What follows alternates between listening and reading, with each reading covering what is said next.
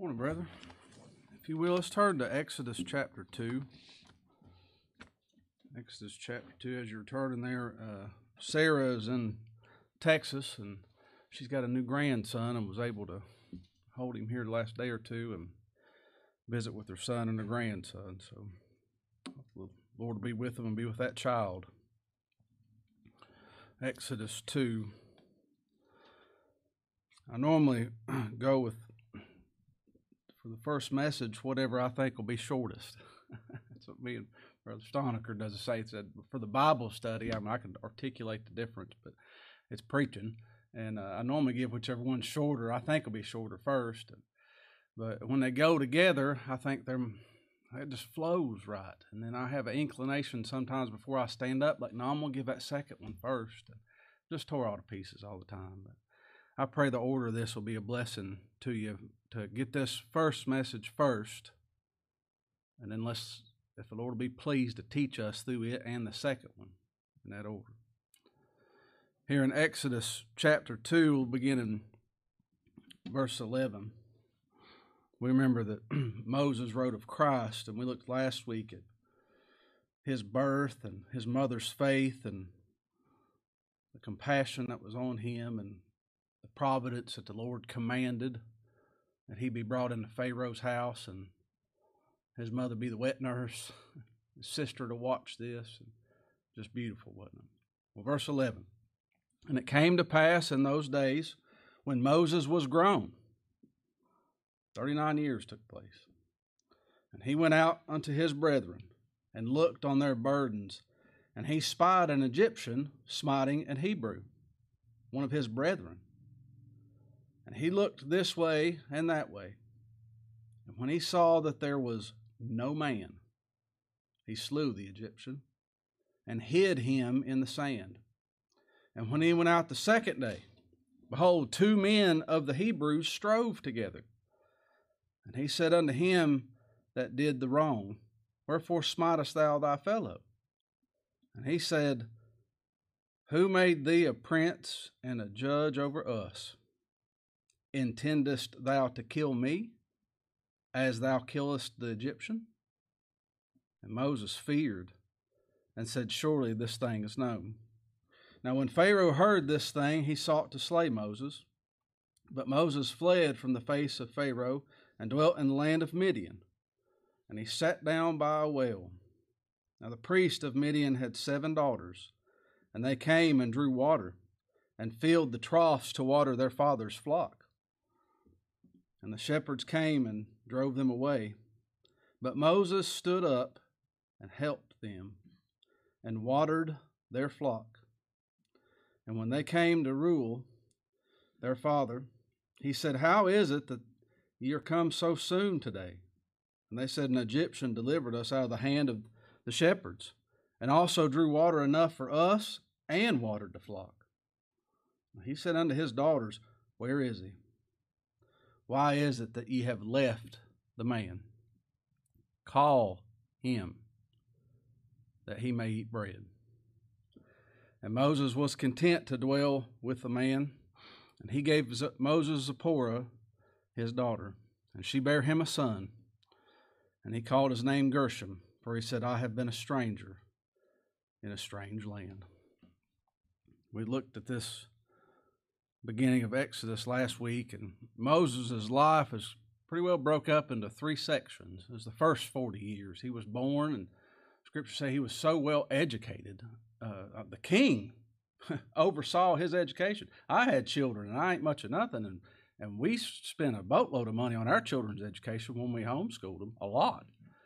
I couldn't imagine, with all the kingdom at your disposal, the finest teachers. He was well-versed and well-respected. But those first 40 years took place. And somewhere through there, his sister, his mother, told him, you're not an Egyptian. Or it was obvious by looking at him or his height or whatever it was. And something told him, and he said, these Hebrews are my brethren. He didn't yet know the Lord. The Lord wouldn't reveal himself till that burning bush came. That's what he had to see. But he was taking up a social cause. He was a social justice warrior in this, and looking out for his oppressed people and all these things. But the Lord's going to show us Christ in this. Even in man's ignorance, he rules and he reigns. And we're dumb. We're real dumb. And he must. That's what has to happen. But 40 years he was on this earth, and he was brought up, and everything we think would be great and good. He had it made. And then this takes place, what we're going to read in this chapter, and there's 40 years of him being out in a rebellious land, a cursed land. And then there's 40 years of him leading the Lord's people, delivering them. And a wise old preacher once said, Moses had to be taught he could not lead before the Lord would use him to lead people. Moses had to be taught that he couldn't preach, and then the Lord used him to preach. There's a whole lot of people that's eager to preach. They want to stand up and speak on behalf of God, or type things, or write things, or record things, or whatever. I don't know, pick your medium. And it ain't until the Lord shows them they can't do it, that's when he's going to use them. I promise. I promise. I've experienced it, take my word for it. It says there, I hope we can see Christ as a picture. So I titled this The Double Deliverer. The Lord's going to deliver his people, and then he's going to deliver his bride. That's what happens to us. He was the lamb slain before the foundation of the world. That was, when he said he's going to do it, it was done. And that cross physically took place a long time before I physically came on the scene. I'm not preaching to people in 100 years BC. I'm not preaching to people in the 1700s. I'm preaching to you. Us, right now, right? A message for the hour. A message for the day. This is for us. And he has delivered us, and he shall deliver his people. This is double deliverance here in this small text. Here in verse 11 it says, it came to pass in those days when Moses was grown, when his time came. There was a time that he wasn't to do these things, and there's a time that he was to do these things. And that time was come. He was grown. That he went out unto his brethren and looked on their burdens. He went out to his brethren and he looked on their burdens. Now, what were they doing with their burdens? If he knew them, they might have known him. They said, Moses was one of us, didn't he? If he had enough sense to know he was a Hebrew, the Hebrews had enough sense to know he was too. Did they cast their burdens? Say, well, one of our kinfolk is second in command. He's Pharaoh's son. He's the next in line for the throne. Let's go to him. We sang that song, Cast Your Burden to the Lord. Take your burden to the Lord and leave it there. Where we get that from? Where'd that hymn writer get that? David wrote in Psalm 55, cast thy burden. That means heave it, roll it like a big old stone. Cast your burden on the Lord, and he shall sustain thee. But these brethren didn't cast their burden on Moses, did they? They didn't have enough sense to. You see the picture there? We try to carry our burdens, and we ain't got enough sense to take it to the Lord. And I really struggle. I can do that. I can complain all day long. Wait, hide and watch my pity party. It's a doozy. But I can't leave it there. That's trouble, isn't it? What if we don't? Like these Hebrew children, they didn't cry out for help. What if we don't? The Lord said in Leviticus 26, he said, I will for their sakes remember the covenant of their ancestors. I'll remember. He says in Psalm 106, he said, I'll remember for them. Ain't that good news? Or do we have our Bible verses real sorted out in our minds? Lord may take our minds from us. He'll remember for you. Ain't that good news? If you ain't got much of a mind, it is. Why would the Lord do that? Why would Moses look on his brethren and have pity? He had it made. He was in his castle. Had no troubles. A great land. It's in Psalm 103, like a father pitieth his children, the Lord pitieth them that fear him. For he knoweth our frame, and he remembereth that we're dust. That's good too, isn't it? If we are dust, if we have a pitiful frame for him to pity. He remembers his children. End of verse 11 says, and he spied an Egyptian, smiting an Hebrew, one of his brethren. Here's Moses, a picture of Christ, looking on his brethren. He looked on their burdens, on us. And he sees that there's an Egyptian. There's one that's not related to us, smiting them. One of his brethren. His brethren. He's our elder brother, isn't he?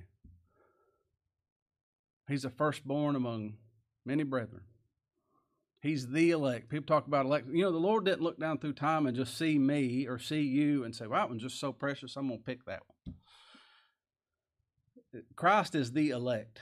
If we are, election's unto salvation, that's because it's through Christ the elect.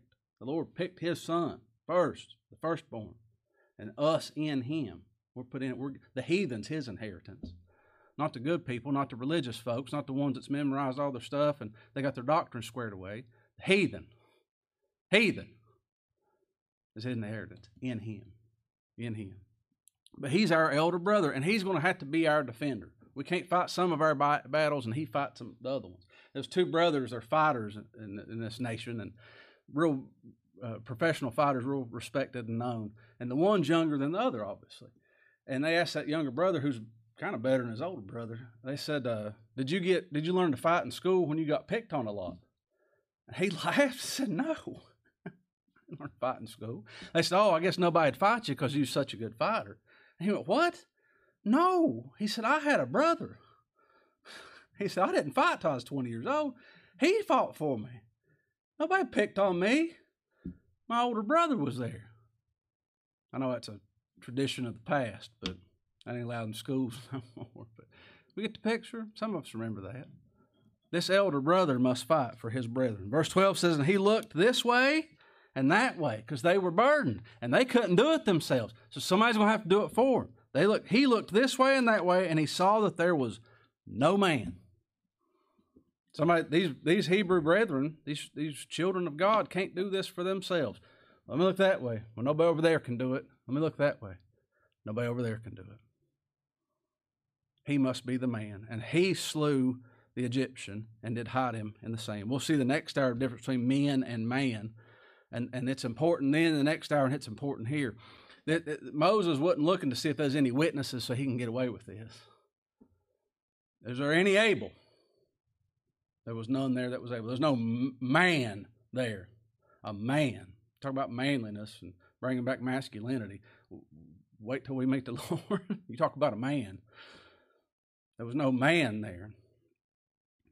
And he must do it. There's none able there, and out of the ones that was able, there's none willing. There's none either way. He must be related, able, and willing. That's called a kinsman redeemer. And what did that kinsman redeemer do? He slew the Egyptian. He slew the enemy. He slew the one that was putting the burdens on and hid him in the sand. It's out of sight. It's gone. It'll never be looked on again. It'll decompose, and you won't be able to tell the difference in it. It's gone. He was there to save his brethren. You know, we have an adversary. That's what this is picturing. A bunch of them, but one primarily. We have the law, the handwriting of ordinances against us. We can't keep the law. And if you think you can, you're a fool. And that's a kind way of putting it. What Paul say, you foolish Galatians? And he asks, man wants to keep it. Ain't you heard the law? Go read it. You got to keep it all and agree with all of it. You don't even know what it all is. Is it 618 or 619 ordinances? Don't answer that. Even if you know, you got to agree with them. Got railings on our house and then medium well steaks? We don't know that. We have that law against us. We have a sin nature against us. The man has a will, and it's bound to his nature. You can't do nothing but what your nature is in you, your instincts, as we call it. We're born of Adam. We'll get to that next hour, too. Something happened in that garden. And if you get wrong on the fall, you're wrong on it all. Man wasn't poked in one eye, he's plumb blind. He wasn't wounded in one leg, he's plumb dead. Dead. They can't do nothing. Satan's against us, that great accuser of the brethren. We're no match for him. Fools go out and say, well, we're going to battle Satan today. You're going to lose. You go by yourself.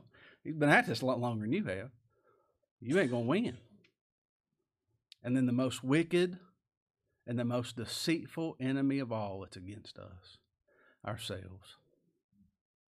Ourselves. Other than those facts, because that's all external, isn't it? Oh, well, sin nature, that's an idea. That's a doctrine. Satan, well, that's somebody I ain't never come in contact with as far as I know. Might have been born of him. That's our father, but we don't think we know him. The law, well, I can read it, but I really don't know what it says.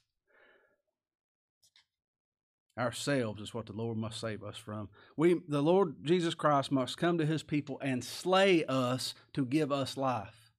Because we have physical life and physical air goes in and out of our lungs, we think we're spiritually alive. Do you remember when you hated God? When you despised him and you would not have this man reign over us? Or did you just kind of transform from a little bit of air into a better gospel? The Lord saves his people. I told you last week, my brother I just learned about, he said he was a preacher for a long time. He preached with Donnie Bell and Bruce Crabtree back in the 70s. Knew him back then. They're all lost. God saved all three of them. And he said, I was a false prophet. I didn't know God. Nobody I knew God. That's a man that's been worked in by God. He'll turn from his idols, whether that's people, friendships, fellowship, or whatever else. He'll turn from that and say, I was wrong and God's right. If we don't get that, we miss the boat. We miss the ark. That's what I mean. We miss Christ if we don't get that. Christ must slay us to give us life. Paul said that. He listed all them things he was so good at, and where he was born and what he's done. And he said, I was alive without the law once because I didn't know it. But when the commandment came, when the Lord showed me what this enemy was and what I am, sin revived and I died. That's Romans 7. What does he start Romans 8 with? There is therefore now no condemnation to them that are in Christ. Not in the right church, not underneath the right preacher, not in the right doctrine, in the right person, Christ, in the Savior. The unregenerate will not be happy about that. They will not rejoice. They will not. Remember when the birds sang louder and the trees, they were just more beautiful than they've ever been, and the sun just shone brighter and the clouds were more perfect. Lord had worked in you. Lord saved us. It's going to rain tomorrow. Great, we get to watch it. Wonderful. Lord sent a fire and burnt this whole county down. Good. It's his fire. It's his county. Remember those times? Children of God will be happy, but the spiritually dead, they're going to have an issue with that. And it's not just that all mankind deserves to die and suffer an eternal death and damnation, hell and judgment, but it's because in saying that and that truth, that means that they are too. It's okay for other people to be sinners. Will you call me a sinner? It's okay for other people to be blind. What them Pharisees say, those very well-educated people with doctors of divinity. You saying we're blind? And the Lord said, if you're blind, you'd be alive. If that was the case, your sin would be forgiven. Isn't it? Well, look at verse 13. Remember, Moses came, saw his brethren. He slew the Egyptian. He put it away. Verse 13 says, and when he went out the second day, behold, 2 men of the Hebrews strove together. 2 of these Hebrews, 2 of his brethren, was fighting together. How could that be? This is a picture of God's spiritual children. I want to ask you, you think about this. How could that be? It's so. How could a man and a wife that both profess to believe God ever disagree? How could we? No one set over the other in a home, right? I always tell you it's in a home and a local assembly throughout time. How could that be? It's so. We have a new nature, but it's housed, it indwells in this old, mostly body, right? That's the ratio. That's so. In a local assembly of God, how could it be that we could have disagreements one to another? If Christ died for you and he died for me, how could that be? How could there be contention? What Scripture say? Only by pride. Only by self-righteousness is what it is. And the church is, the other local assemblies, they believe Christ is all, and we do. How could we not get along with them? Or throughout time. But it's so, isn't it? When he went out the second day, behold, 2 men of the Hebrews strove together. And he said to him that did wrong, one of them punched the other one. So he asked the puncher, wherefore smitest thy fellow? Why are you smiting him? And he said, who made thee a prince and a judge over us? Intendest thou to kill me, as thou killest the Egyptian? Who made you the deliverer and the ruler and the judge? But you're going to do all this? So now that you're the boss, now that they're getting a feel of it, right? They know who he was. You going to kill me? Is that what you're saying? Are you saying I'm dead, I'm blind, I deserve eternal damnation? You know, mankind gets so mad about Esau. God said, Jacob have I loved, Esau have I hated. And they will twist that and wordsmith around it and play politician. And so, well, he loved Esau less. No, he did not.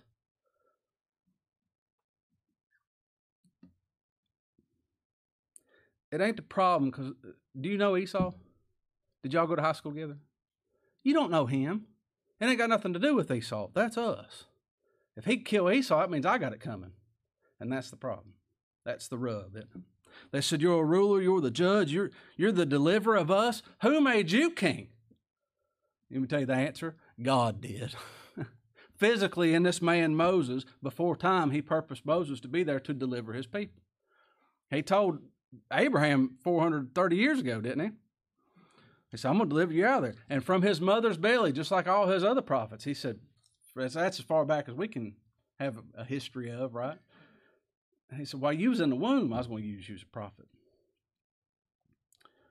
Moses was both naturally and supernaturally over them, and therefore they were his people, but he was adopted by Pharaoh, possibly in line for the throne, and the Lord preserved them, and he sent Moses to deliver them. That's his name, to draw out, wasn't it? And they didn't like him. They didn't like him. The Lord came to his own received him not. We didn't have nothing to remember. You can't, that's like the baptism under a false gospel. How can you profess somebody you never met, you never heard of, that you don't know? Well, I did it back then. No, you didn't.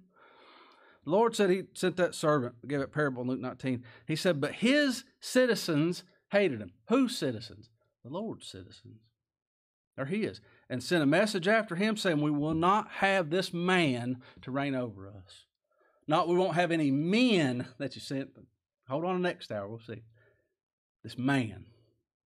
We won't have this man reign over. He was despised and rejected of men, of his people.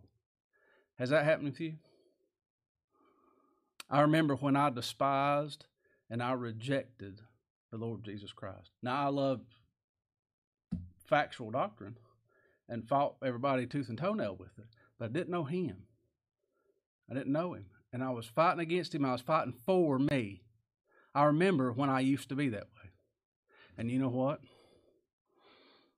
I saw that same fella in the mirror this morning. Ain't nothing changed.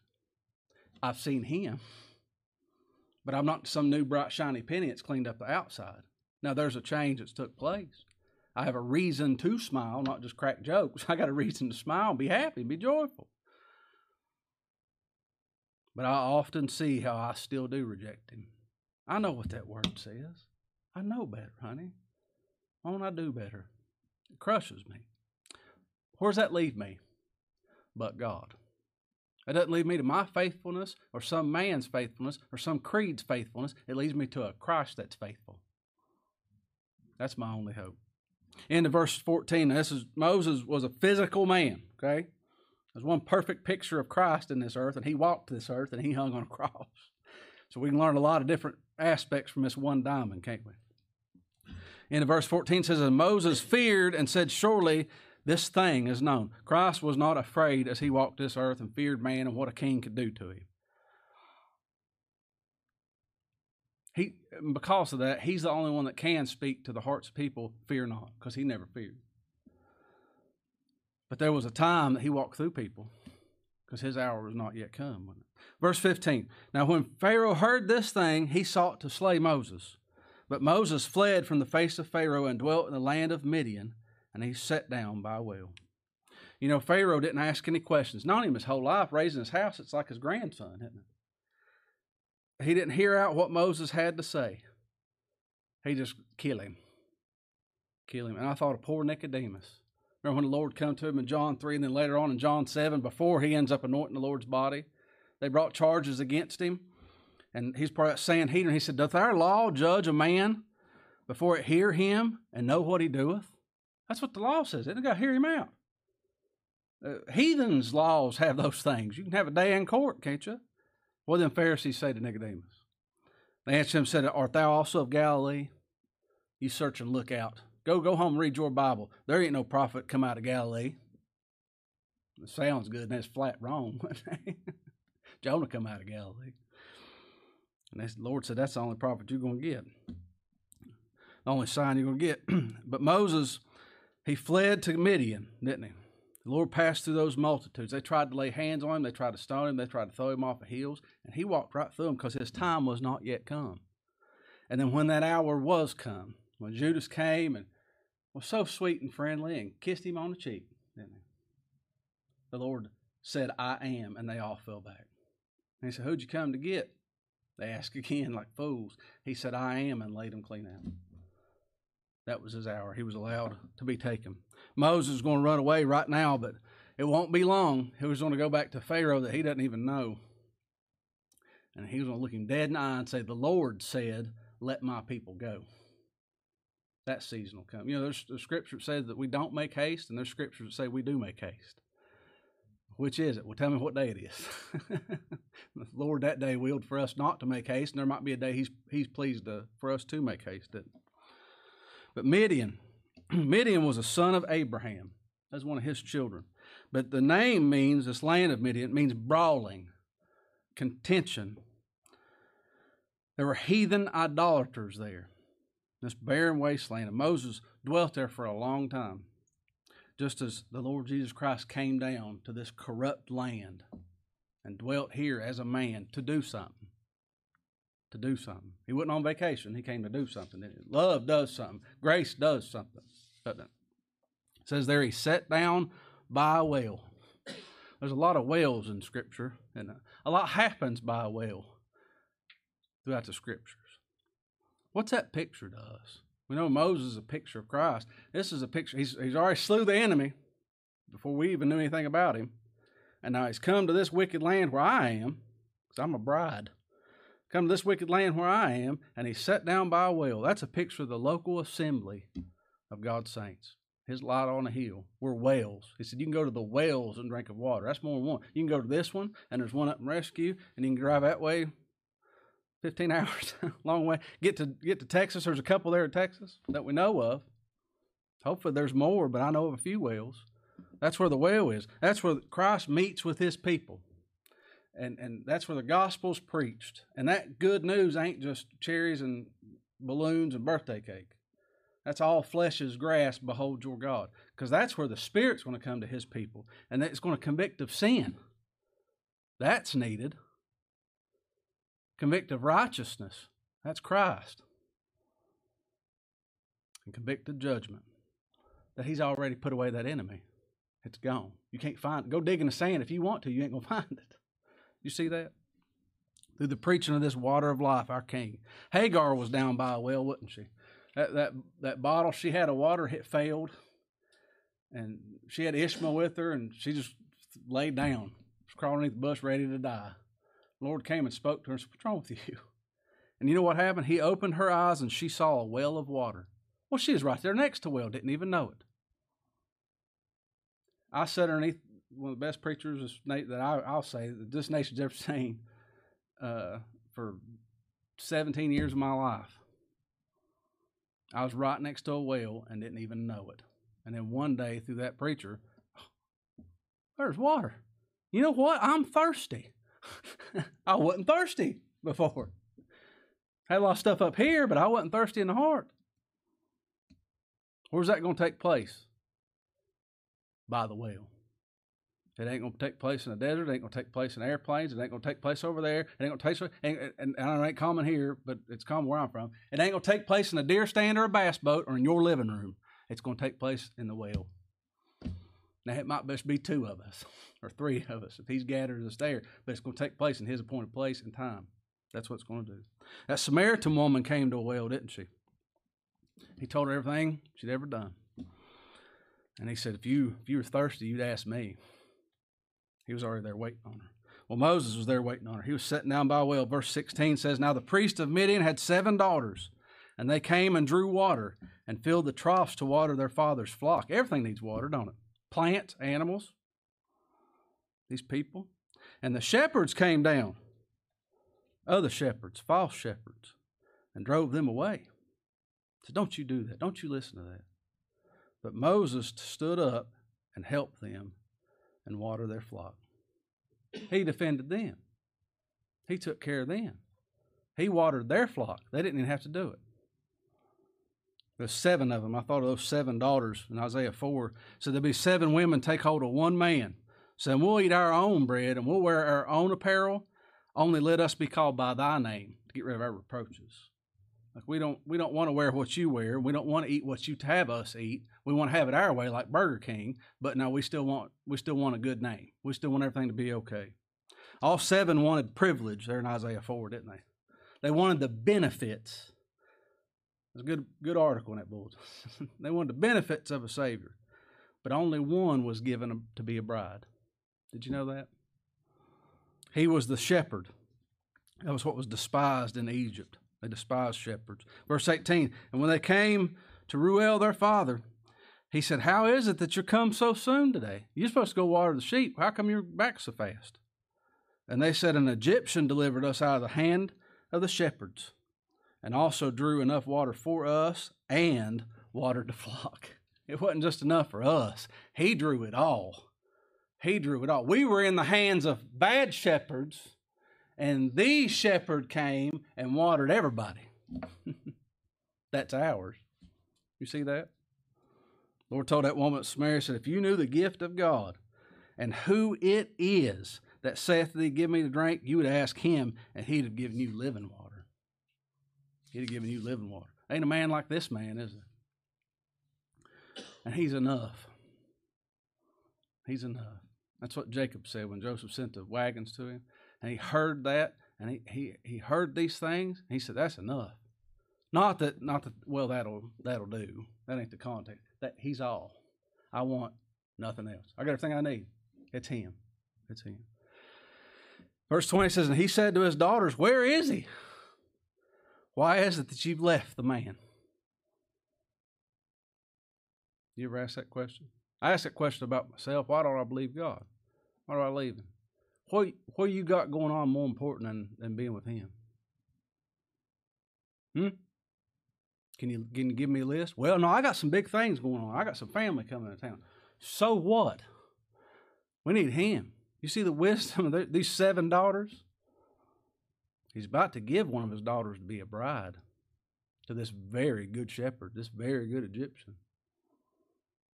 You see that? Why is it you've left the man? Call him that he may eat bread.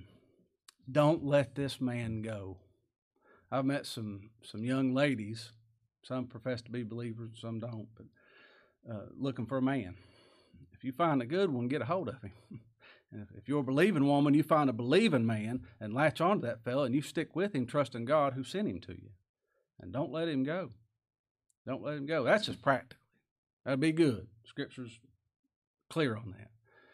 But if we're a bride that can't take care of ourselves and can't defend ourselves and don't remember nothing and we can't water our own flocks, cling to Christ as great shepherd, the chief shepherd, the good shepherd. Cling to him, run to him, and don't let him go. Don't let him go. Or die of thirst. It's one or the other. We're either burdens or we're bondservants. Do you understand that? We're either children of God or we're dead. There ain't no halfway. And we are justified by death. Our old flesh says somebody died, and well, they're in a better place now. Says who? God's the one that makes that determination. Isn't it? They hated God their whole life, or they lived in false religion, or they looked on their own selves their whole life, and they died and they meet eternity. Are they justified just because they died? No, they're rebels against God all the way to death. But we were justified in the death of him. Now we have life. You see the difference there? Lay a hold of him. Verse 21, and Moses was content to dwell with the man, and he gave Moses Zipporah, his daughter. The father gave a daughter, a bride, to the chief shepherd. You see that? There was 7 that wanted some good things. I like water, and I don't like carrying water. How about you carry it for me? You're big and strong. That sure benefit me, but one was given. One was chosen and one was given. A remnant was given. That's with being mad about everything. Those saying you'll be reigning over us, you're going to kill us too. You know, when we find, if the Lord reveals himself to us, and he reveals that we all ought to die, but he saved a remnant, that's shocking to a person. When you know that all that religion you played in your whole life was false, and everybody on earth hates God and is trying to make themselves look good, it's all self-righteousness. That's heartbreaking, isn't it? The people you work with, the people you know, the people you love, your family, your children, your grandchildren, whatever it may be. Outside of him, it's death. We see the value of our own souls. What are we going to do now? We're going to compel them. We're going to plead to them, ain't we? It's a lost cause. I'm going to keep saying it. I'm going to keep trying. I would that all men be saved. 7 desired to lay hold of him, but one was given by the Father. Verse 22, and she bare him a son. She was fruitful. Did he marry her and then she just stayed in a cave somewhere else her whole life, or she lived out in a retirement community by the beach? No, they did something, and life was there. That's how the Lord's going to have his children. She bare him a son and called his name Gershom, for he said, I have been a stranger in a strange land. Gershom means refuge. And the Lord's people, we're all strangers in a strange land, and we need refuge. And that refuge is Christ, our refuge. He's our city of refuge. And we're all given his name. We're married to him. His brides are. Not all brides. His brides are. Reading Jeremiah, it says, in his days Judah shall be saved, and Israel shall dwell safely, and this is the name whereby he shall be called. This is the Lord Jesus Christ, the Lord our righteousness. That's Jehovah, the Lord our righteousness. That's his name. That's his name. It says in Jeremiah 33, in those days shall Judah be saved, and Jerusalem shall dwell safely, and this is the name wherewith she shall be called. His bride's going to have a name. The Lord our righteousness. You imagine that? That's your name.